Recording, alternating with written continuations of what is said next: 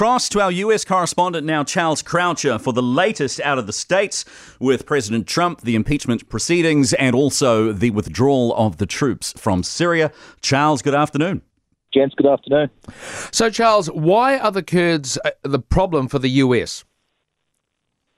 Well, the problem is that the Kurds have long been an ally of the United States, particularly in that fight against Islamic terrorism, most recently ISIS, of course, in that area. And this is someone that the US and their allies, Australia and New Zealand, have called on time and time again to do the actual fighting for them. They'll arm them, they'll train them, and then send the Kurds off to do the fighting. They've been very effective as well for decades now.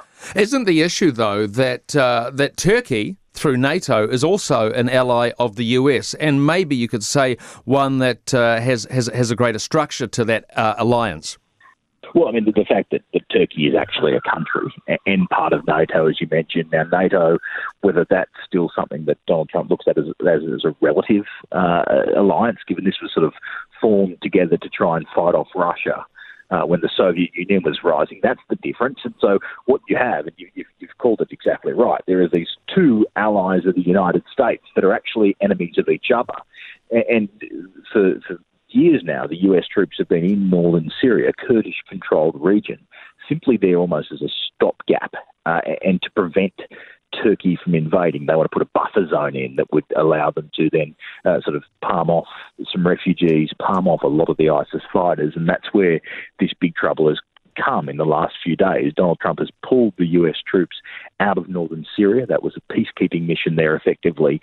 And what he has done, be it tacitly or even directly, is given the green light for Turkey to do this invasion that they spelled out. And this was well known. This is what Turkey was going to do. This was, directly said between the leader of Turkey and Donald Trump. And that's what's happened. And now this is something that you've got to ask how deep this alliance is with Kurdish fighters and how far you go, because if it is a deep alliance, then you've effectively abandoned an ally, and what you're seeing is a slaughter there. Yeah, and people dying. I mean, some of the criticism, which I agree with, is that the Ukraine scandal is the impeachable offence, but what's happened with the withdrawal is the one which is more morally bankrupt.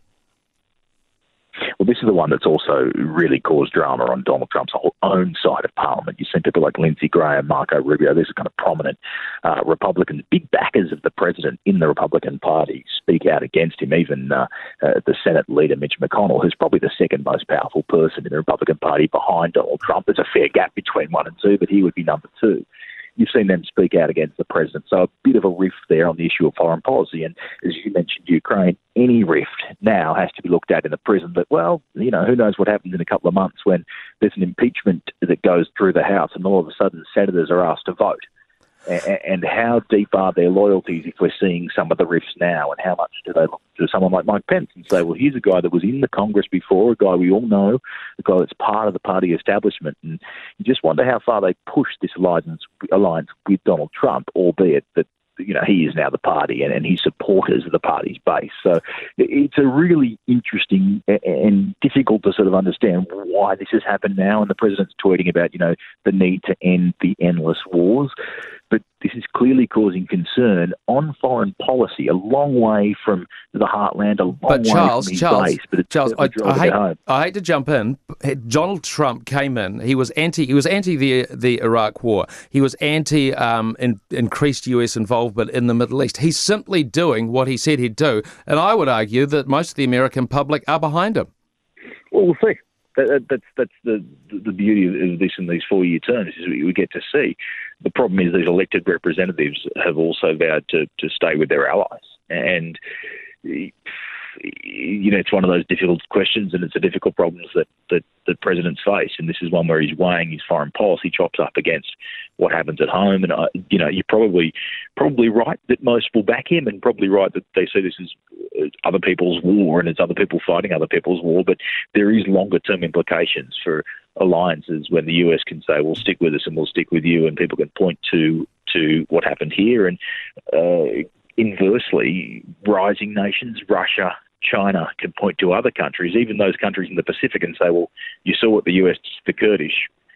What do you think happens to you next? Let's bring things back to the impeachment. So there seems to be Trump sort of one day distancing himself from Giuliani, and then The next day, maybe not distancing himself. What's going on?